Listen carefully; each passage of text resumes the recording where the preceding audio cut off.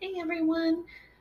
I hope you all had a wonderful weekend, and I want to thank everybody who was so nice to wish me a happy birthday last week. I had a great time. If you follow the Facebook page, which you must if you're one of the ones who told me happy birthday, you saw that we actually went to the grave of Julia Laguerre, which you would have heard about on my Annabelle Lee episode, so definitely encourage you to check that out. The pictures are incredible.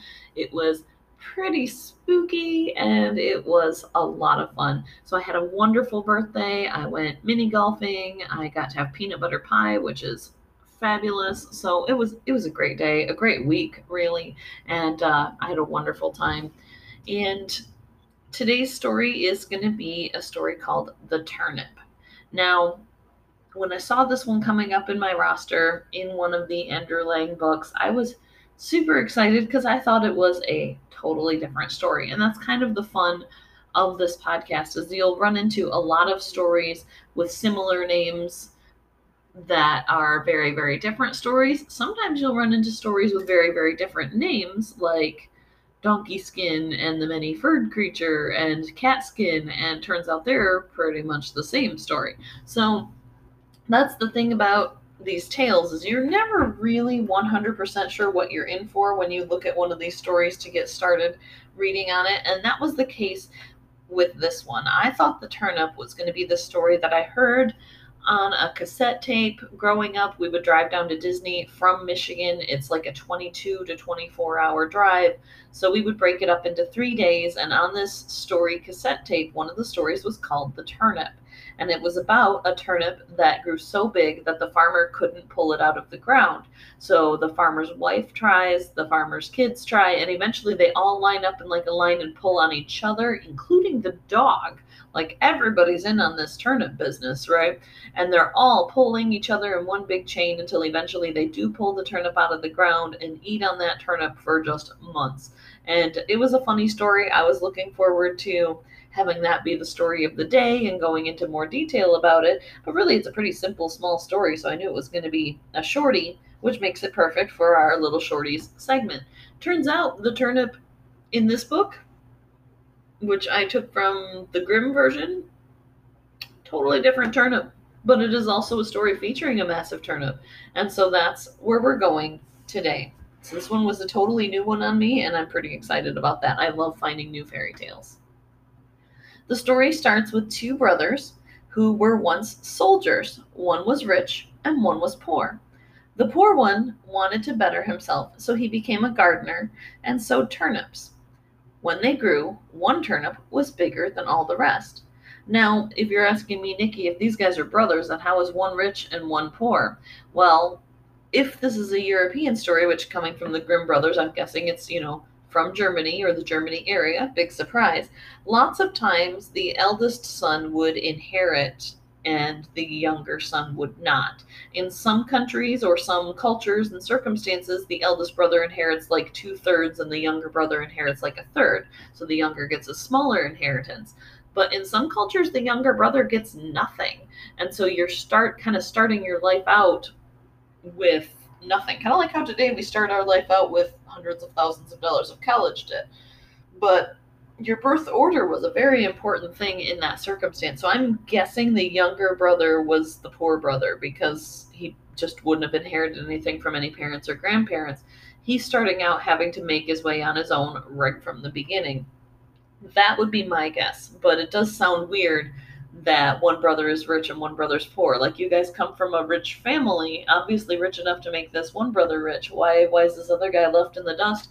It's an inheritance law thing, and I'm not a lawyer. I don't understand all of it, but in certain countries you will see that where sometimes the inheritance is divided between siblings, but sometimes it just all goes to the eldest. I'm going to guess that that's kind of the situation here.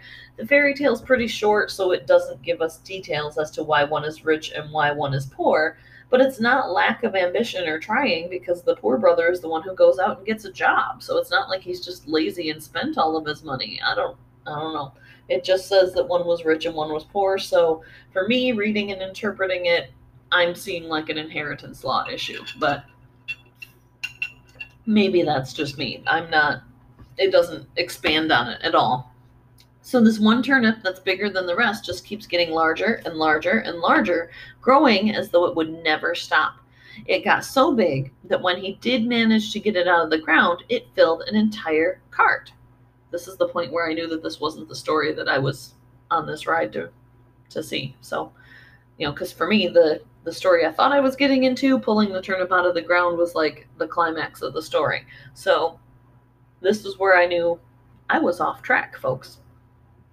He wasn't sure what to do with this giant, humongous turnip because it was too big to be any good to eat. They get really woody and just yucky when they get too big. It's kind of like eating a tree, like tree bark. It's kind of nasty. Not that I'm a huge fan of turnips in the best of situations. They make good bone broth, though. So he decided to take it to the king as a gift.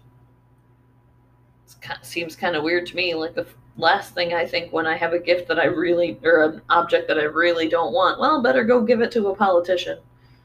On the other hand, really, do politicians deserve anything better than the junk we don't want in our lives? Anyway, the king was actually super impressed by the giant turnip and gave him gold and land and flocks, and suddenly his life situation was a lot better. In fact, at this point, he's even richer than his brother, who started out the story with a head start. The brother grew very, very envious.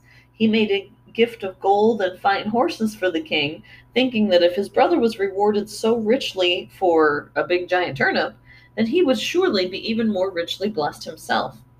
The king knew of no better gift to give the rich brother than to give him the massive turnip. So he brought it home. Nobody wants this turnip. They'll keep passing it on. He was enraged and decided to kill his brother, as one does. I don't know. That always seems like the obvious next step that all these fairy tales take. Well, I'm mad at somebody through no fault of his own. Better kill him. Doesn't make any sense, but we see that all the way back with Cain and Abel. So who knows? So he lures his brother into the path of a couple murderers that he has hired, a couple assassins, to kill him. And they were about to do just that when they heard a horse approaching. So they quickly shoved the man into a sack and swung him from a tree by a cord.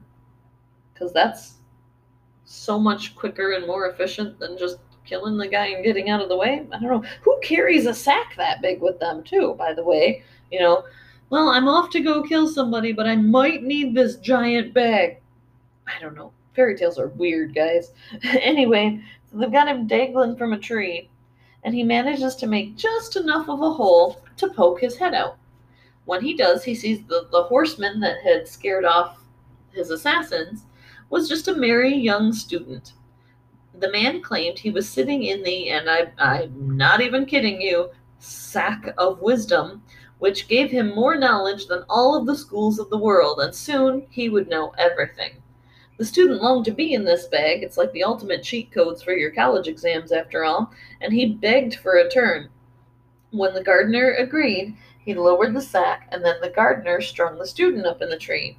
The gardener told the student that he was put there to become a wiser person, meaning, of course, to learn not to be so crazy gullible, but I see this kid is probably just sitting here in the tree waiting for some kind of magical wisdom to leak into him. And this is what made me the most salty about this story, guys. That's actually how the story ends. Basically, it's a good guy becomes bad guy situation. We're looking at the Batman quote here of, you either die a hero or live long enough to see yourself become the villain. Our poor guy became a rich guy and then became a villain who ties up young men in trees. Who the heck is the villain here? I don't even know. This one's crazy. You Grimm brothers and your weird German stories. I don't know. My guess is that the themes here are not just the wickedness of greed, but also the vulnerability that comes with being gullible. Didn't work out great for that student kid hanging from a tree, waiting to be smarter. I don't know. Don't trust strangers. This one's a little weird, and I'm just not sure what we're supposed to get from it, or whether we're supposed to get something from it at all, or whether it's just a tale for entertainment purposes. I don't know, but this one, I'm laughing though. I mean, so it's got to be some good in the story, but it's definitely a reason why I hadn't heard of this one before. I mean, this is not in the Grimm's Greatest Hits album, right? This one's weird. But if you liked it and you want to hear another really weird, who knows what inspired this madness fairy tale, tune in another time. Like, subscribe, follow, share the podcast. I can't wait to tell you more stories when I discover more weird ones like this. It's really funny. I do wonder what was going on in people's heads when they thought, oh, this will be a story that'll make it through the ages. I was with him till he hung this kid up in a tree in a bag. It's weird. Anyway, have a great day, and I'll see you for another shorty tomorrow.